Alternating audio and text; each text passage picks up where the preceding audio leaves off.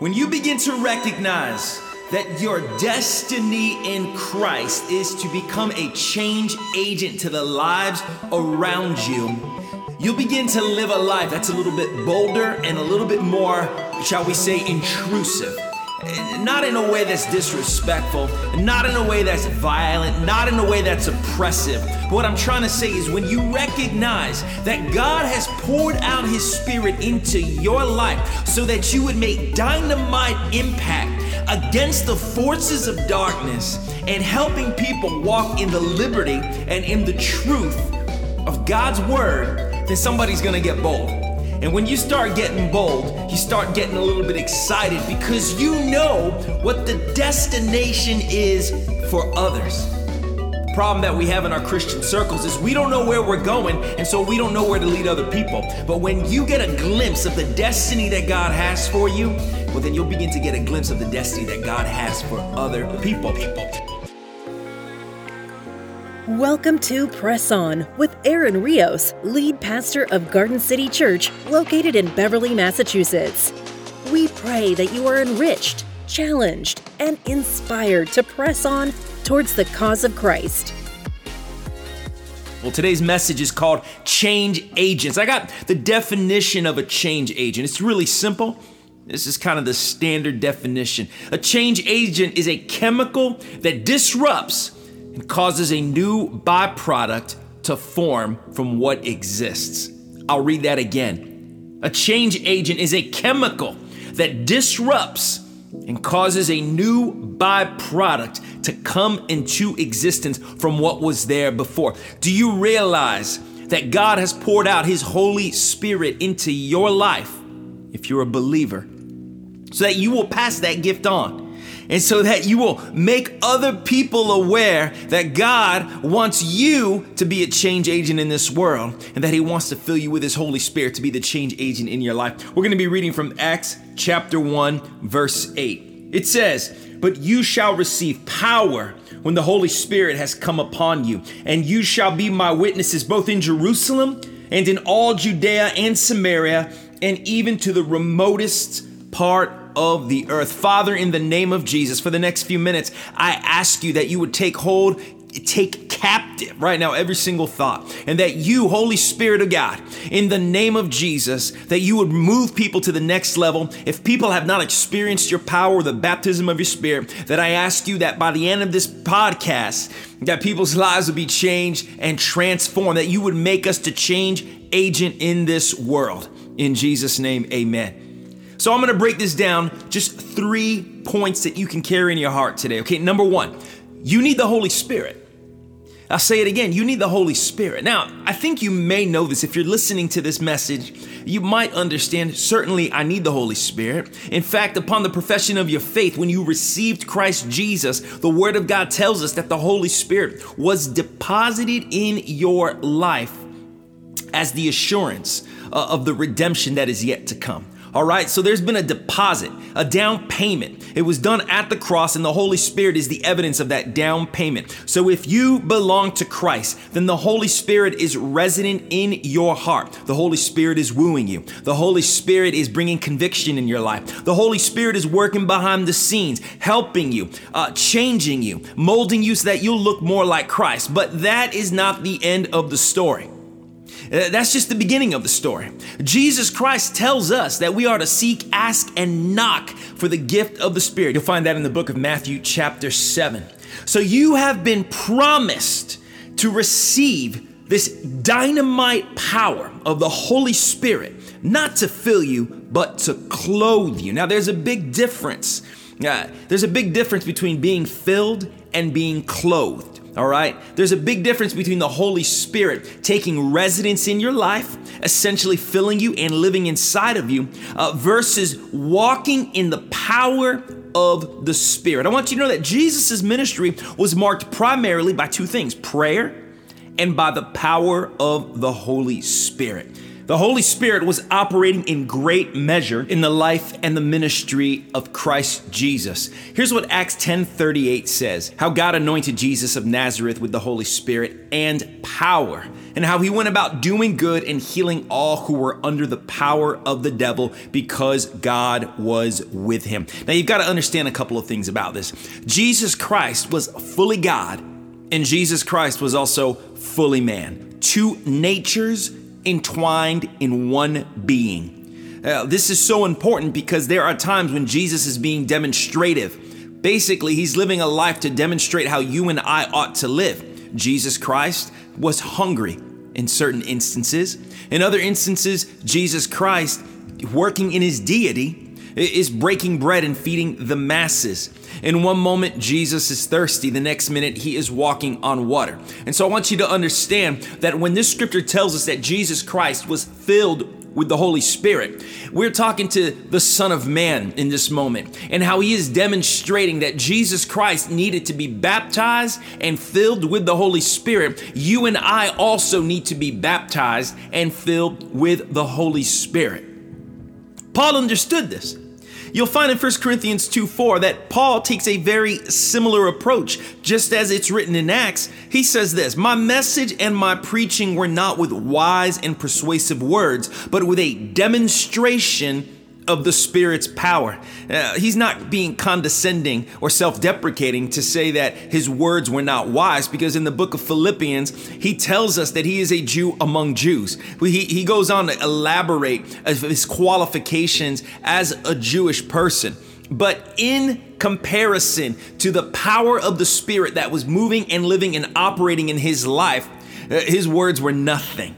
And that's the same for you and I today, is we cannot survive on our intellect. We cannot survive on pure religious understanding. We need intimate expression. We need experiential faith. You got to understand, the reason why you need the power of the Spirit is because of the mission that Acts lays out.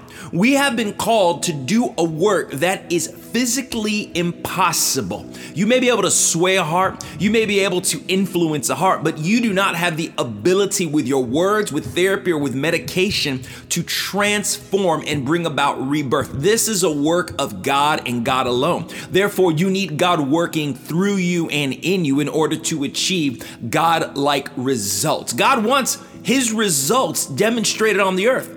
And he wants to use you and I as the vehicles to make that happen. So you need the power of the Holy Spirit living, thriving, and operating in your life.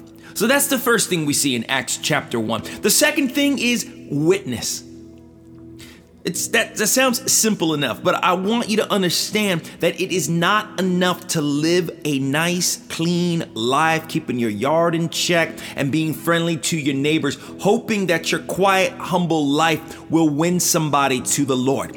That in of itself is not enough. God is calling you to be a living, active witness. God wants you to open your mouth and begin to communicate. Romans 10:14 says this, but how can they call on him to save them unless they believe in him? And how can they believe in him if they have not heard about him?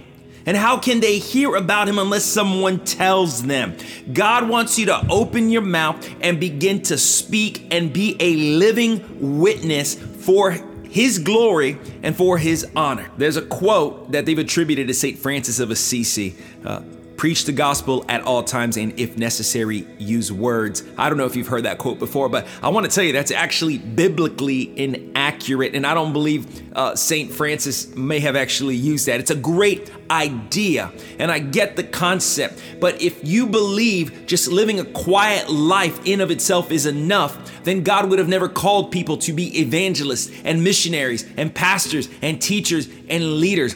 God wants you to be a witness, and he wants you to use your mouth. It's not enough for you and I to simply be a gospel presence in our community, simply a gospel presence in our homes, in our schools, in our jobs. It's not enough. That's like being a firefighter and standing by while a house burns. God wants you to pick up the hose and put out the flames of hell. God wants you to be a gospel witness beyond gospel presence. He is calling you to be a witness in your community. These are dark and dire times, and we need the people of God to stand up boldly and begin to declare, not getting caught up in political arguments, not getting tied up in all of the nonsense and the jargon and all the narratives right now. Stay focused on the cross. Speak the truth, declare it in love, but you must open your mouth. And this really leads us to our third point today. Evangelism and missions. Here's what it says again, reading Acts chapter 1, verse 8 here. It says, you shall be my witness. We just covered that. But where? In Jerusalem. That's local. Judea, that's still local. Samaria, now we're getting farther. And now he even says the remotest parts of the earth. If you understand that the Samaritans had no relations even at that time, God is calling us into territories that we've never stepped into before. God is calling us into forbidden lands. God is calling us to begin invading like a glorious army, invading the works of darkness, and to begin to declare his message with power, with authority, and with boldness. I read out of Romans 10:14, but he was actually quoting the book of Isaiah, where it says, how beautiful on the mountains are the feet of those who bring good news, who proclaim peace, and who bring good tidings, who proclaim salvation, who say to Zion, stop, who is Zion? Zion is the promise. Your God reigns. Who say to listen, these are the people of God, declaring to the people of God the beautiful news of the victory. I want you to know that every life you meet is a potential child of God. It's not everybody. You must be born of God to be a child of God. Jesus even called the Pharisees children of Satan. So it's a fallacy to say we're all children of God. I'm sorry, but that is also biblically inaccurate. You must be born again. You must be born as a child of God. Now, in the grand sense, God has created all things, but he is birthing children, giving a rebirth out of darkness, out of sin. God is calling you to be born again, born into his kingdom, so you can experience his grace, so you too can say, my God reigns, so that you can be a witness, so that you can be in a power that moves throughout the communities, declaring the goodness of God. Have you given your life to Christ? Are you filled with the Spirit?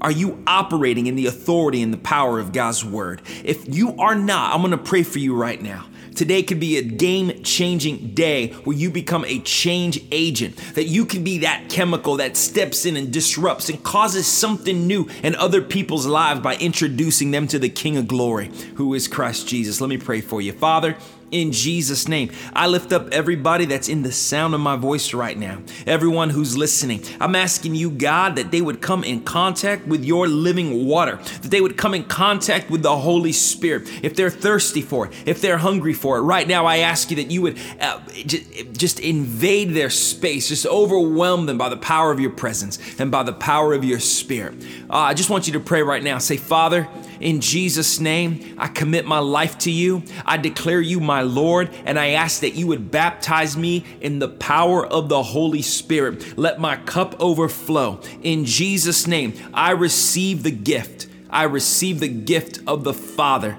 In Jesus' name, amen. If you just prayed that prayer for the first time, congratulations, you're a child of God. It's going to be very important that you plug in and that you get some discipleship. Find a local church. Find a church online. If you don't have a church, we invite you to be with us at Garden City Church. You can find us online or you can visit us in person. Feel free to also send me an email. I'll be happy to pray with you.